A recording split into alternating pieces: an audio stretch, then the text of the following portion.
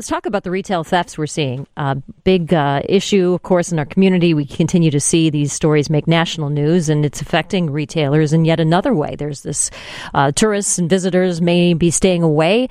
I wonder what Rob Karr is witnessing or what he's seeing as he looks around and talks to retailers across town. He's with the Illinois Retail Merchants Association, the CEO. And thank you, Rob, for joining us here on WGN. Anna, great to be with you. What do you notice here? I mean, we saw another one of these high-profile crimes. You saw the Lamborghini dealership get hit, broad daylight. They did have security. I know a lot of people say, well, have the stores get their own security. They had security. Seemed like they were doing what they could. What do you make of that? Yeah, let's address a couple myths here. First, this isn't pandemic-related. This has been going on for a decade. It's been increasing dramatically. It's up 60% in the last 5 years, according to the National Retail Federation. They're clearly getting more bold, they being the thieves, to the point we've got cameras in place. We've got armed security guards. Look at Perillo. Yesterday over the weekend, right? Armed guards standing there. They're unafraid of all of those things because I don't think there's any consequences. So retailers are rightfully concerned that all of their tens of millions of dollars they spend annually just in Illinois on asset protection is for naught. Yeah, and that's what you heard the Joe Perillo say. He was interviewed shortly after his store got hit, and millions of dollars in watches were grabbed from a case there. Much more difficult to get a car out of there, but they certainly had probably staked the joint before and knew what to get. Doesn't this seem like a highly organized one to you? What do you think about that, Rob? It does seem like an organized effort, and I think what is being missed by a lot of people, including policymakers, is this is related to so many other crimes. This is a funding source, and it is a growing funding source for criminal syndicates, and they use it to fund other things like illegal guns, drugs, human trafficking, and more. So instead of seeing this as a one-off or quote-unquote just retail theft, they really need to see it for what it is, which is an organized retail crime syndicate. And that's how it needs to be addressed. Millions of dollars in some cases. You've seen police recover warehouses full of goods that are all part of the same theft ring. They're mostly, I'm told, they're selling these on secondary markets like Amazon and eBay, and they're getting rid of the stuff that way and making a ton of dough doing it. I know that there have been some efforts, including from the Attorney General, to try to get their participation, the tech giants, to say, wait a minute, ask for authentication, do a better job at vetting who's posting all this merchandise on your site. Is that part of the solution, Rob? It is part of the solution. Attorney General Kwame Raoul is to be credited for, he is seeing this for what it is, a broader coordinated effort. We are proud to be part of his task force from its inception. He and I talk regularly on this issue. As you noted, they just busted a warehouse containing a little over $1 million worth of merchandise over the weekend, or last weekend, I'm sorry. So we're proud to be a part of him and pleased that he is seeing it this way. We need other elected officials to see it this way. When I started representing retailers almost 30 years ago, we were talking about, back of the cars and flea markets and pawn shops, and it's now moved online. Nothing bad about online. Criminals will just use any legitimate means for illegitimate purposes. There's a bill making its way through Washington that has been agreed to that will help begin to address that online portion of it. You mentioned consequences as part of it, that these are becoming more brazen, even though there are cameras and armed security guards, and they're happening middle of the day, and you didn't really see that as often in the past, I think it's fair to say. And part of that, you're saying, is consequences. I heard today that Cook County State's Attorney Kim Foxx says she will review the policy and see if there's more that they can do. What do you make of that? Yeah, she indicated she'd review the policy. She and I have spoken. We're going to speak again. I actually, we get along well with her. We don't see eye to eye on everything, but that's never required for a good relationship. I think, though, when you look around the nation, you look at where these real hotbeds are, and you look at what the policies are when it comes to retail theft. A, not seeing it as what it is, which is an organized retail criminal syndicate, and B, the fact that you increase the threshold. These criminals are smart. They steal to the threshold, or individuals steal just to the threshold, and combined they have an awful lot.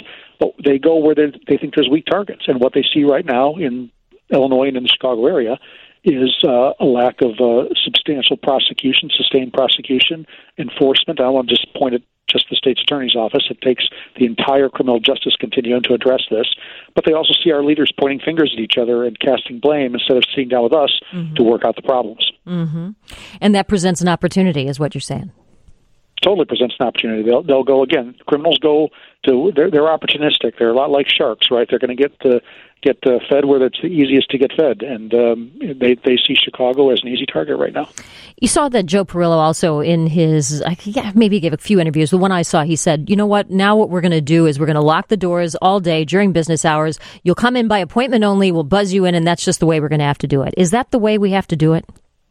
That might work for cars, right? And that might work for small, very small retail boutiques. But that will not work for the vast majority of retail. And that will not work for consumers unless you want every consumer to only shop online. Retail is an experience. It is the ability of the consumer to go when they want, where they want, to try on, touch, feel, experience. You can't put everything in a store behind a locked door, behind a glass case, or tie it to a chain. It doesn't work that way. Yeah, and how sad that it has to get to that point. It feels as if there's got to be, what you just point out, a combined effort to attack this from multiple fronts and not put it entirely on the stores to beef up security and come up with these outrageous policies. I think you were quoted as saying it was like armed camps they have to set up in order to stop this kind of thing. That can't be. That's not good for anybody. That's not good for anybody, and that's not the image I don't think we want for Chicago. And we have to keep in mind, this isn't just the Mag Mile, right? This is happening everywhere. Englewood, Little Village, Lakeview, wherever it might be, it's happening. And so I don't think we want our retail corridors looking like armed camps. Again, that doesn't provide a good experience for the consumer. It pushes everybody to online. And when we think about theft, this isn't a victimless crime. Every item that goes out the door is sales tax that isn't collected. And that goes to the bottom line of the services government tries to provide. Retail is the largest revenue generator for local governments and the second largest for the state. Our leaders have a vested interest in ensuring they're protecting their revenue sources. Well, and even worse than that, I think, is that you see retailers saying, we'll leave, and you've seen them leave. You've seen them pull out. Now, they cite a lot of different reasons why that is, but the tax base entirely can't go away. This is Mag Mile alone is, $1.9 billion in taxes it generates for the city. Even if you don't shop there, it's funding our schools, it's funding our infrastructure, it's funding everything that makes the city run. It's an important part of our economy. I mean, I've never seen, again, been at this almost 30 years, this is the first time where I've seen safety listed in the top one or two reasons of where a store is going, where a company is going to decide whether to keep or a store open or locate a store. We know that it's showing up in consumer surveys about concerns about going shopping. We know that it's showing up in tourist surveys about concern. You can change all sorts of, you can redesign and reimagine corridors, such as the recent plan that came out about Mag Mile.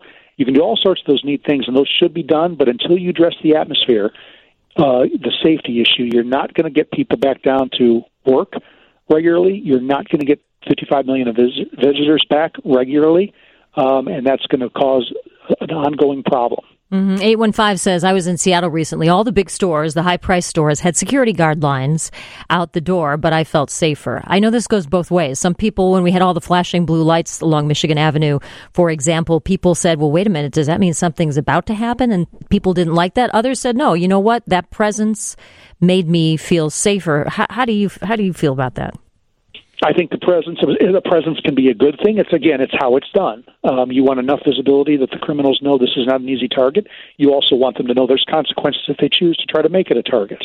It works hand in hand. It's not just the police. It's not just the prosecutors. It's not just the courts. It's all of the above. Yeah. Well, I'm happy you're having conversations with all of the above, because it does truly feel to me as if everybody's got to do this hands-on-deck approach, and there has been a lot of finger-pointing, and it has gotten to this point where it's like, come on, people. We're all on the same page. We all have the same goals. We want this city, people to feel safe in the city. We want people to be safe, and we want these businesses to continue to be located here. We certainly don't want more to leave. And you did hear that the owner of the Lamborghini dealership there, Perillo, said that, well, I might just move. And you don't want that. You really don't want that. No, you don't want that, because that creates additional vacancies. I mean, we already have, substantial vacancies throughout the city of Chicago for commercial industrial property. We know, additional property tax burden is being shifted to them. We think rather unfairly, but that's a topic for another time. But adding losses, criminal losses to it is another backbreaking component. I mean, this is the first time we've seen organized retail crime show up in shareholder reports. That's never been done before. That shows you the extent of the problem and the severity. Yeah, and how much they're shelling out for that kind of thing. It is Sure. a problem, Rob. I appreciate you coming on with us, and I hope you stay in touch when you hear things about, what we should know. We're going to take a leadership role and have some constructive suggestions in the near future and be happy to talk to you about those when those are announced. Thank you, Rob. Appreciate the time today. Thank you.